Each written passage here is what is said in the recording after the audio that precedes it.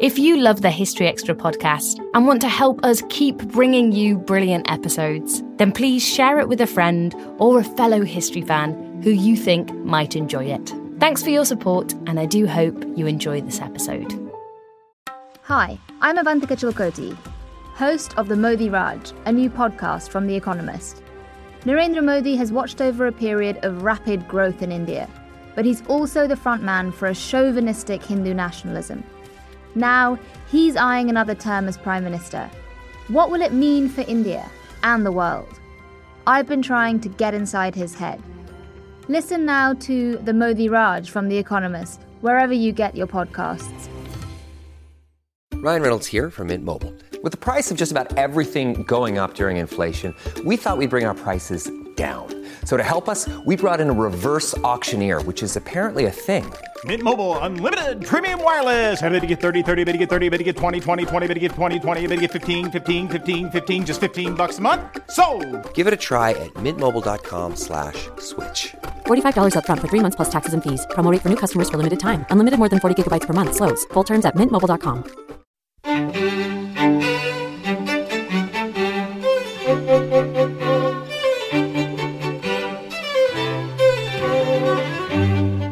Hello and welcome to the History Extra podcast from BBC History Magazine, Britain's best-selling history magazine.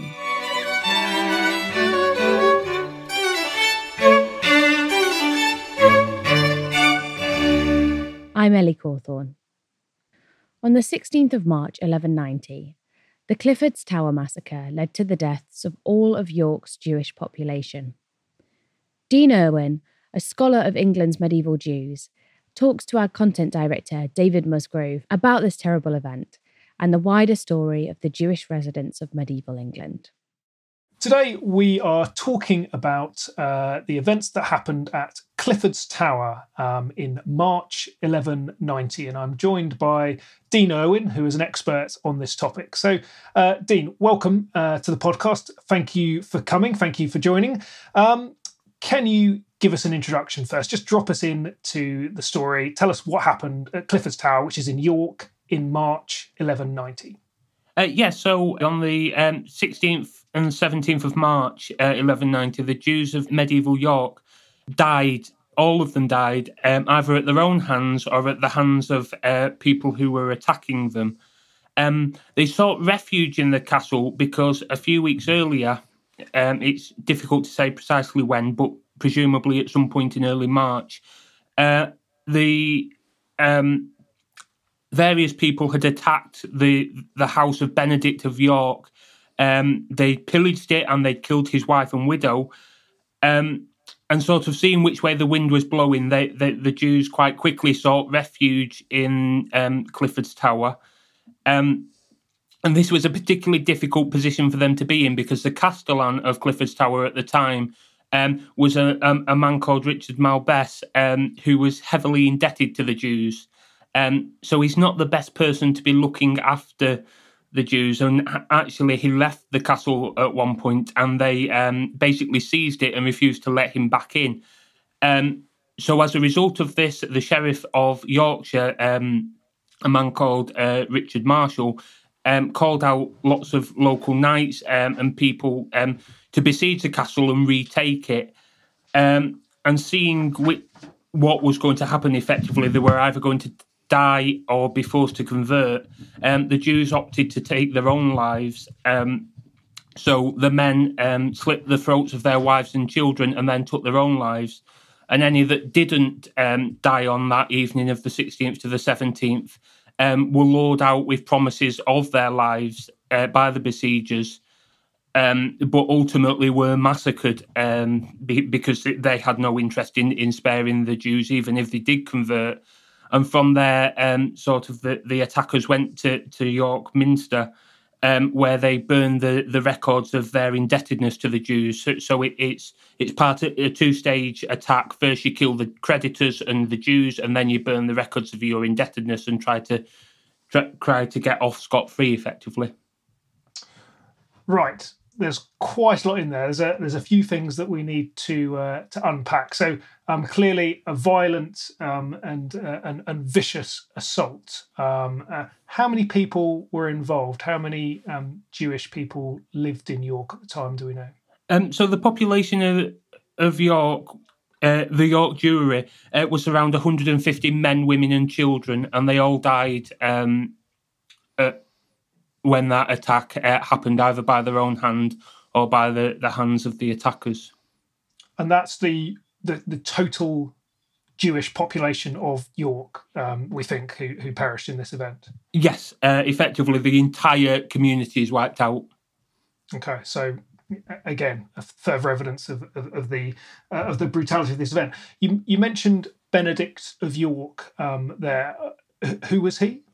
He was really one of the great Jews of 12th century England. He'd actually died a few weeks earlier as a result of attacks in London. The attack in York isn't an isolated event. It's part of a wide sweep of attacks on the Jews, which really start after Richard I's coronation in early September 1189. And Benedict of York is at that event, and he is forced to convert then and does, but then reneges on his conversion and basically dies of his wounds on the way back to York. But he's one of the great Jews, so the fact that his house is attacked, it's probably one of the big stone houses, which is probably very difficult to get into, which again gives the other Jews time to escape. And it's also the place where you're likely to have the most money, and thus it is well worth attacking and plundering. And you just mentioned then that this event in York is not an isolated event. There have been other attacks on other Jewish communities in cities around England. So Lincoln, I think, was another one. So what happened where? So the attack on the London Jewry occurs on the 3rd to the 4th of September at the coronation. And after that, Richard I issues orders that the Jews aren't to be attacked. And that might have worked had he remained in the country to enforce it. But shortly thereafter, he leaves for Normandy and then for the Crusades. So there's no one really in England to enforce these orders. And effectively, violence sweeps up the country. And places like Lincoln are attacked, but also Stamford. At Bury, the Jews are protected by the local abbot, but then expelled by him. So it's quite a nasty business. And basically, they sweep all the way north up to York. But York is definitely the largest community that's attacked, and it's also the only one really that is totally wiped out by the attack. Okay. So we've got a little bit of a scene setting here. We're in the reign of Richard I, Richard the Lionheart, the famous Crusader king. And as you said, who didn't spend that much time in England during his reign. You told us he went off to Normandy and then off to Crusades. He's famous for not actually being in England very much during his reign. Can we get a little bit more insight into the nature of the Jewish community in England in totality? Am I right in thinking that Jewish people were invited into England by William the Conqueror after 1066? That seems to be the case. It's quite difficult to say when they actually arrive in England.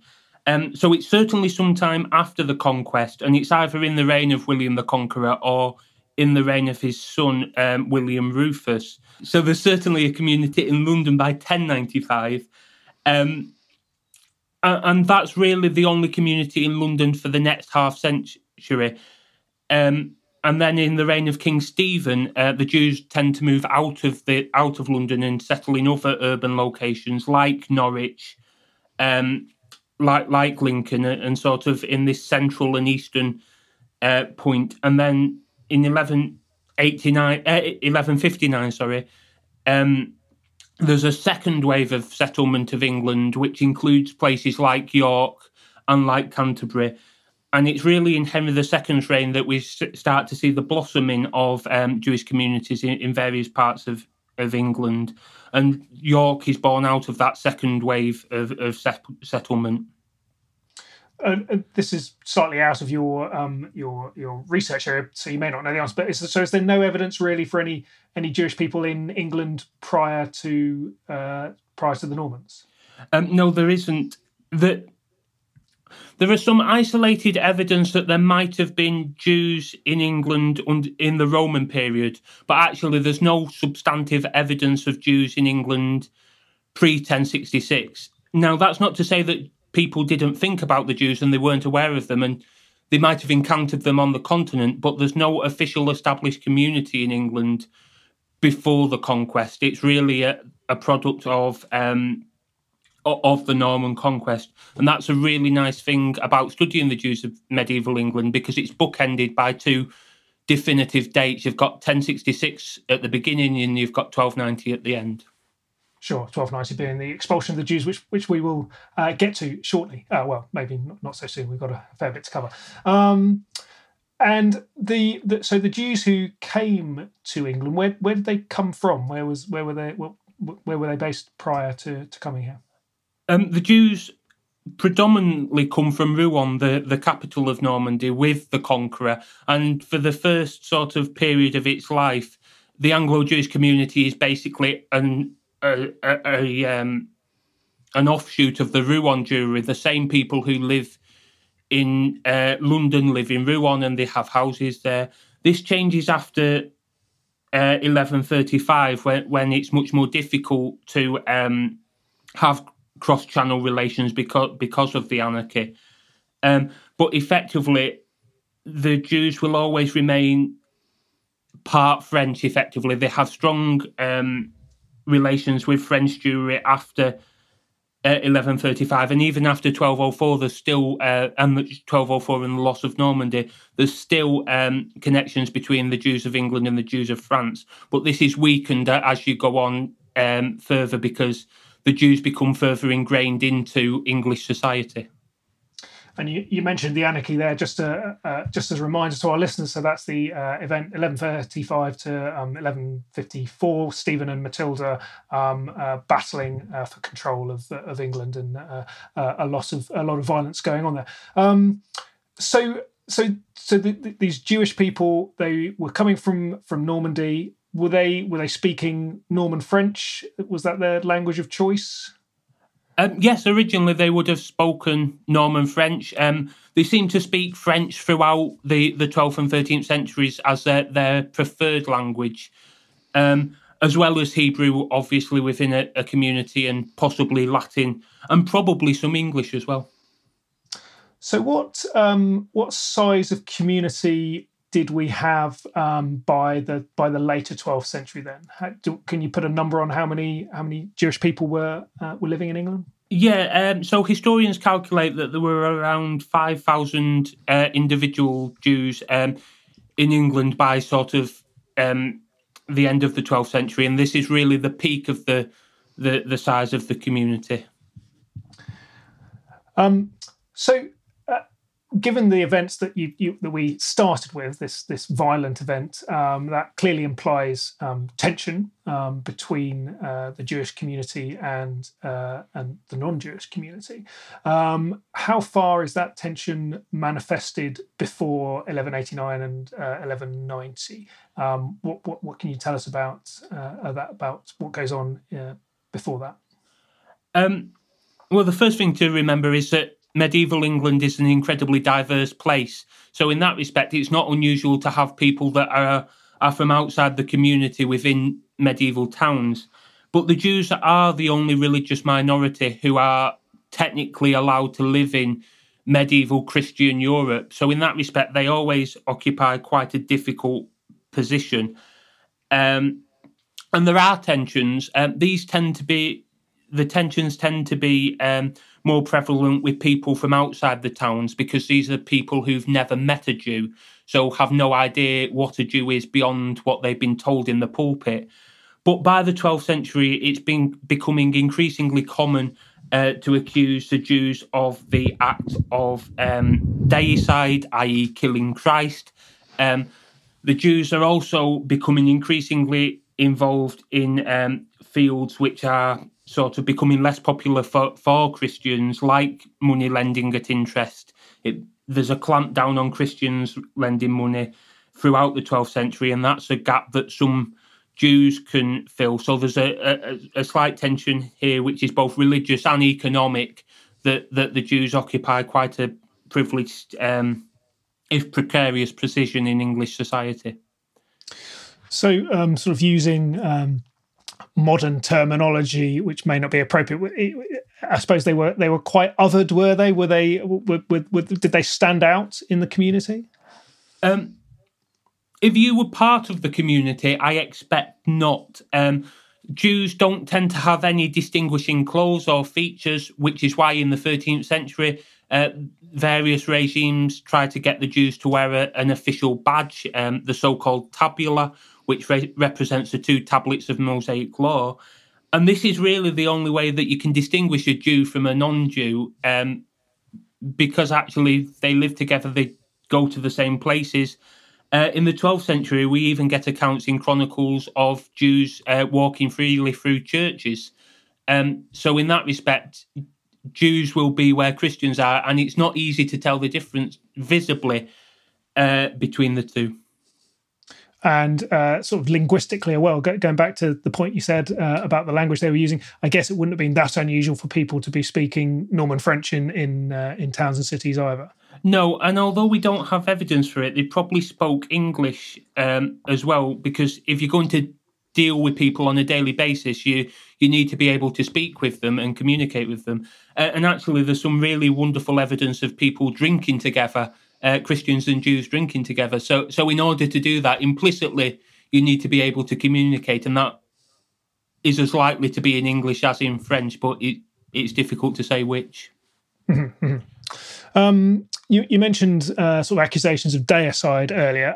We haven't talked about the question of the blood libel. What's that, and how does that play into the story?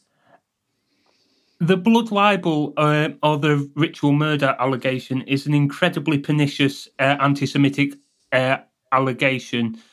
It basically claims that somewhere in Europe, every year the Jews abduct a child and murder him in parody of Christ's crucifixion. Now, this is entirely fictitious, and it's always been entirely fictitious. But it first appears at Norwich in 1144, when a boy called William of Norwich, his body was found in Thorpe Wood, just outside the city. And the Jews were quickly accused of this crime. And it's important to note that then as now we recognise this was a false accusation. Most people don't believe it, even in the 12th century. And the cults of the ritual murder children never take off, so that's a good indication that they're not believed. But truth has never really gotten in the way of a good story. So there are at least 13 accusations of ritual murder between 1144 and the expulsion of the Jews from 1290.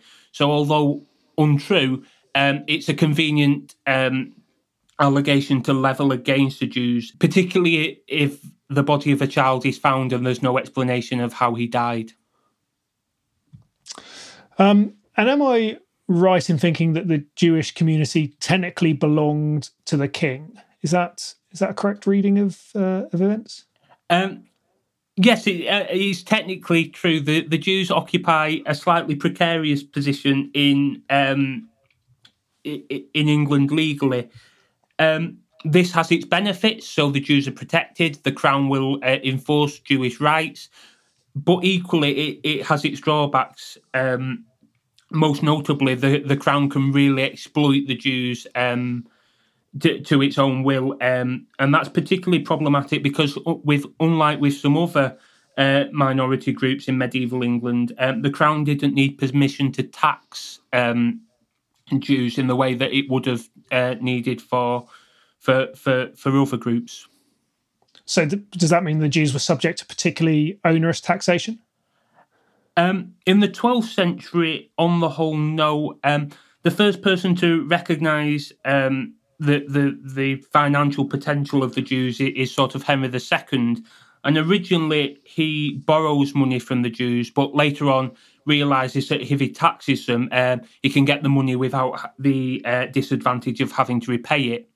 Now, under a financially sensible king, that's fine, but under an uncareful king, it can actually be really damaging to Jewish finances.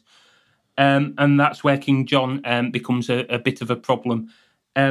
His reign is not good for the Jews, but then again, it's not good for anyone. But he really does tax them quite heavily for the first time. Most notably, in 1210, you've got the Bristol Tallage, which demands 60,000 marks from the Jews. And there's some terrible stories which come out of that, including one unfortunate Bristol Jew who had a molar knocked out every day for a week until he agreed to pay what had been assessed on him.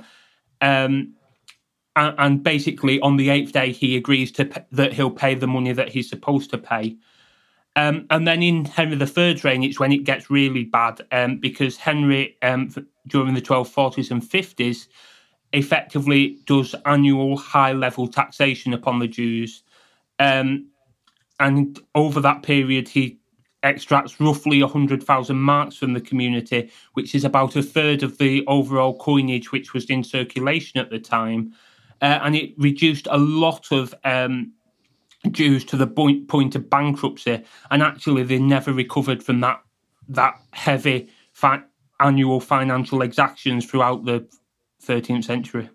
Right. Okay. We've that's fascinating. We've got slightly ahead of ourselves, so we need to step back just a moment, back to 1189 and 1190. So we talked quite a lot there about the context and the place of Jewish people in England in the 12th century, and we talked about debt. We've talked about these fictitious accusations of blood libel. We talked about some general tension between Christians and Jews throughout the period.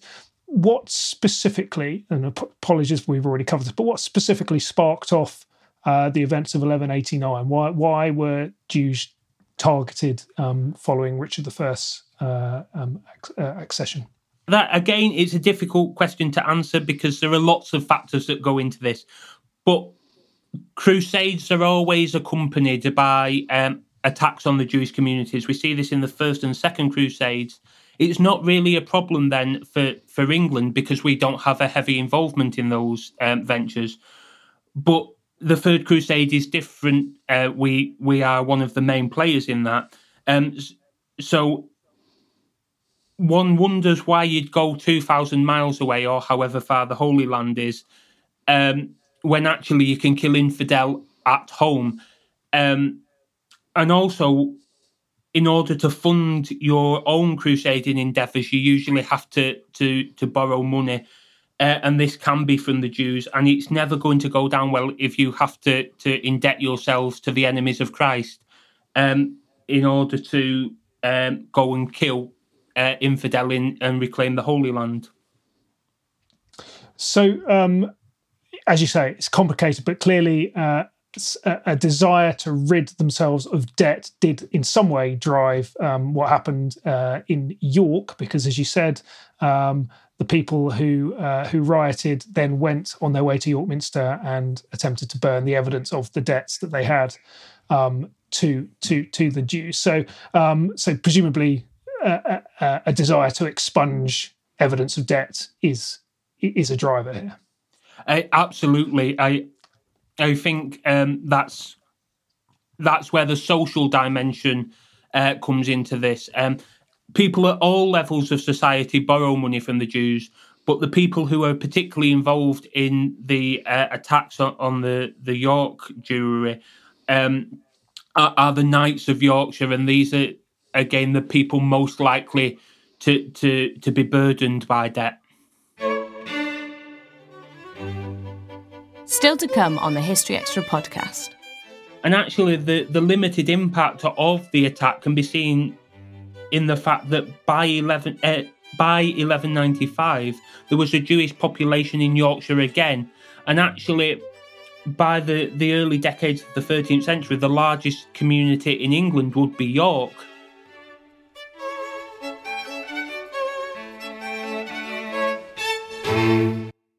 This episode is brought to you by Indeed. We're driven by the search for better, but when it comes to hiring, the best way to search for a candidate isn't to search at all. Don't search, match with Indeed. Use Indeed for scheduling, screening, and messaging so you can connect with candidates faster. And listeners of this show will get a $75 sponsored job credit to get your jobs more visibility at Indeed.com/History Extra. Just go to Indeed.com/History Extra right now and support our show by saying you heard about Indeed on this podcast. Terms and conditions apply. Need to hire? You need Indeed. Time flies. We blinked and 2024 is halfway over. What's something you've accomplished this year that you're proud of? Maybe you made it out of bed and to work every day. Or maybe you started shedding some old habits that were weighing you down. But even when you're making progress, life can feel like it's moving too fast. We can't slow time down, but we can give you a moment every week to hit pause, set intentions, and reset. Therapy is a guaranteed time to check in on how you're feeling, what you want to do more of, and what you want to change. Otherwise, it's easy to keep going through the motions without getting what you want out of life. BetterHelp offers affordable online therapy on a schedule that works for you. Connect with a licensed therapist by text, phone, or video call. You can start the sign-up process in minutes and switch therapists anytime. Take a moment with BetterHelp. Visit betterhelp.com/History Extra today to get 10% off your first month. That's BetterHelp, HELP.com/History Extra. Ryan Reynolds here from Mint Mobile. With the price of just about everything going up during inflation, we thought we'd bring our prices down. So to help us, we brought in a reverse auctioneer, which is apparently a thing. Mint Mobile Unlimited Premium Wireless. How to get 30, 30, bit to get 30, bit to get 20, 20, 20, bit to get 20, 20, bit to get 15, 15, 15, 15, just $15 a month? Sold! Give it a try at mintmobile.com/switch. $45 up front for 3 months plus taxes and fees. Promo rate for new customers for limited time. Unlimited more than 40 gigabytes per month. Slows full terms at mintmobile.com. So going back to the start of the conversation, so the imperiled Jewish population in York, they take refuge in Clifford's Tower. And Clifford's Tower today is a fine stone keep. It wasn't a fine stone keep in 1190, was it? No, it wasn't. It was a fine wooden keep, which was really a relic of the late 11th century. And it must have been, it's also an incredibly small site when you go there. So to cram 150 men, women and children who were very scared and very desperate into that space must have been really terrifying. And because it's of Motte and Bailey construction, effectively the Jews would have had a bird's eye view of their attackers gathering around the bottom of the tower, which cannot have improved their optimism for the situation. And it would have become very clear really from the outset of that gathering that they were going to lose. So yes, it's a wooden keep which would have been given them a perfect view of what was going to happen. So it must have been, as you say, terrifying for the people inside. What do we know about the specifics of the event? Are there accounts that detail precisely what went on? So obviously these have some legends because no Jews survived the attack, so you don't have actual inside view. But chroniclers do comment on it. Both Christian and Hebrew people comment on it. And from these we get more or less the same image. All Jews die. Largely by their own hands. Again, that's an important point that comes through both chronicle traditions. But we also know that they set fire to both their possessions, not wanting the attackers to get them, but also to the castle as well. And it effectively reduces the castle quite significantly. So there's fire going on, there's smoke everywhere, presumably, and then you start killing each other. and it's just not a nice place to be. So it doesn't take very long before the entire Jewish population is deceased. That is the consequence of this atrocity. And then rioters go to the Minster, and do they manage to burn the evidence? Oh yes, they're very successful at it. They do it right in the middle of the church. And so do they manage to expunge the evidence then? Does they rid themselves of their debts? They rid themselves of the debts to the Jews, but King Richard is quite rightly not happy about the attack, so he sends an army north to restore order and the king's peace to York, and heavy fines are imposed upon the citizenry of York, who have fined according to their individual wealth rather than their role in the attacks. The knightly classes and those of higher status had quite bravely retreated to Scotland to avoid the king's wrath, and later made their peace with the king. But again, they were fined. And to some extent, this is all that could be done, fines, and heavy fines at that, because you can't execute everyone who's been involved. You preempted my next question, which what was the punishment for the people of York? So heavy fines. Was there any evidence of sort of a penitential attitude from anybody? If there was, there's no evidence of it. I also think probably that there was this. It was pragmatic. That this had happened and they were going to pay their fines and move on. So that leads on to a topic that you tackle in your thesis, which is the paradox of Jewish history. How does this event lead to the paradox of Jewish history? And indeed, what is that paradox? Yes, so it's been argued by historians, basically, that as a direct result of the attack on York, and particularly the burning of the debts, when Richard returns from the Crusades, he establishes what is known as the Archive system, which is basically a system of chests whereby debts are recorded and the Crown keeps a copy. Now, that's not a terribly convincing argument, because putting debts in a wooden box is no more effective than putting them in the middle of a church in terms of protecting them. So in that respect, this is part of a much wider systematic reform at the top of government, whereby everything's coming under scrutiny. But the Crown certainly does require that debts be recorded from 1194 onwards. And quite a lot of those records survive. And is this the Exchequer of the Jews? No, the Exchequer of the Jews is sort of set up to administer that system effectively. It's a system. It's a department of government which the Crown uses to regulate the Jewish community, to collect taxes from the community, but also there's a law court associated with the Exchequer of the Jews where cases involving debt can be heard, and quite a lot of the proceedings of the Exchequer of the Jews do relate to debt. The Crown nominally expected that any case which involved a dispute between a Christian and a Jew be heard in a royal court. Now, there are exceptions to that, and people don't always follow that precedent, but effectively the court is established to facilitate disputes between Christians and Jews. And what? So, in the light of this bloody massacre in 1190, what's the consequence of the relationship between Christians and Jews thereafter? Presumably, the Jewish population is in fear. Do Jews try and protect themselves? Do they, go into some sort of defensive routine? What happens? I mean, I'm not sure what the Jews could do. They're not an armed population. They're not a large population either, so it's not as if they can do anything. But actually, I think it had almost no impact upon the Jews whatsoever. Certainly, people knew about it. They recognised that it was terrible. But also they recognised that there was very little that could be done about it.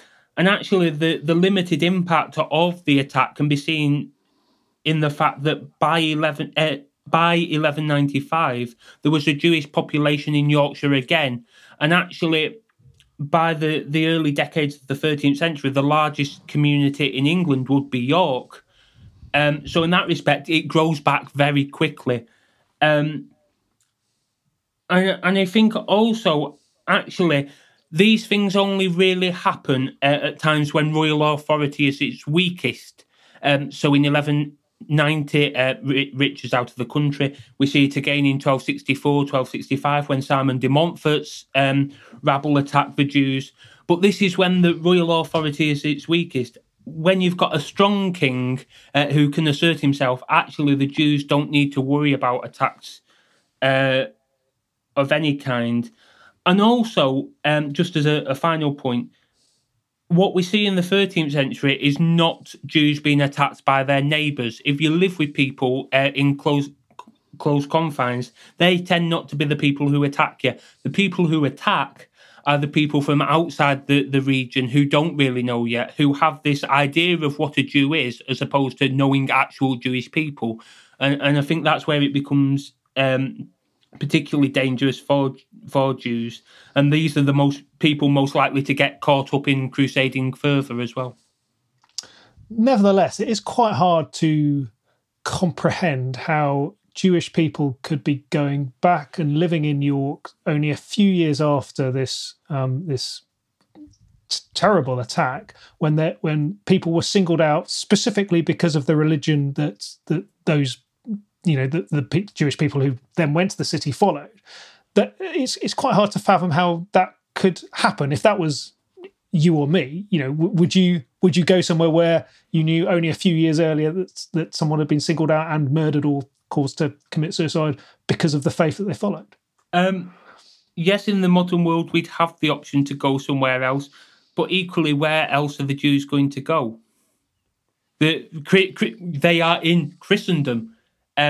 This is founded on Christianity, and actually, if they want to live in a region and have the protections afforded by that, they don't have a great deal of choice of where else they can go. Right. So let's charge on a bit. We need to get to the end of the story. We've talked a bit about what happens through the 13th century, and particularly about debts and money lending. You outlined a bit there. I wonder if you can take us up to the 1290 expulsion. How does that come about, and how does that follow from 1190, if at all? So in older scholarship, the route from 1190 to 1290 was quite a short one. It was seen that the Jews really never recovered from the 1190, but actually they did, and they prospered in the early decades of the 13th century. But it's in the reign of Edward I that things again go from bad to worst. So in 1275, having returned from Crusade, Edward effectively imposes wholesale legislative reform on the Jews, which basically regulates where they can live, what they can do, what they have to wear, but also stops them lending money at interest. And this is really the beginning of the end for the Jewish community. It's not helped in 1278-9 when you have the so-called coin-clipping pogrom, where hundreds of Jews are executed by the crown for the crime of coin-clipping. And really, a decade after those events, the Jews are expelled from England in 1290. The order to expel the Jews is issued on the 18th of July, and it comes into effect on the 1st of November, All Saints' Day. And although the Jews are allowed to leave with their movable goods and given affordable passage out of England, they effectively have to go quite quickly, and they're not allowed to return until the mid-17th century. Okay, wrapping up, you can have a nice day out at Clifford's Tower today. I've spent a lot of time in York. I've been there many times, and it's got lots of good heritage attractions. It's a good historic day out, and the castle, the nice round tower on top of the motte, is a good place to go. There's some redevelopment going on there right now, I think, from English Heritage doing some work on it. How, as a scholar of Anglo-Jewish history, medieval history, How do you think the story is told clearly enough in the castle? Do people get this sense that that some pretty nefarious activities have gone on there in the past? Yes, they do. The wonderful work done by Tony Griffiths for her PhD thesis a few years ago actually showed wonderfully the brilliant job that English Heritage have done in recent years. In 1978, there was a plaque unveiled at the foot of the Clifford's Tower, which you now walk past as you go up the stairs to the keep. But also you've got the often hidden memorial of the daffodils on the mound, which appear every spring. And I think actually that's much more important because it reflects the Star of David, but also it shows the renewal and continuity of the Jewish community. The Jews after 1190 sprung back up relatively quickly and lived and prospered in York for the rest of the 13th century. And I think it's a lovely metaphor, the daffodils for the Jews of York in 1190. Absolutely. Right. That's gone over all my questions. I wonder, is there anything I've not given you a chance to say, or any sort of summarising, concluding points you'd like to finish with? Yeah, I'd just say that we've talked a lot about negative history. This is what Saulo Baron termed the lachrymose conception of Jewish history. But actually, Jewish history can also be quite beautiful. And in our rush to sort of say that the events of 1190 were horrific, and they absolutely were, we shouldn't necessarily forget that this wasn't the whole story of England's Jews. There are some beautiful chapters in England's Jewish history, and they deserve exploring as well. That was Dean Irwin of Canterbury Christ Church University. If you want to know more about the events Dean discussed in today's episode, there's a feature on our website, historyextra.com. Just search for Clifford's Tower. The link is also in the show notes. Thanks for listening. This podcast was produced by Ben Hewitt and Jack Bateman. Tune in tomorrow to hear the first episode in our new Bayeux Tapestry series.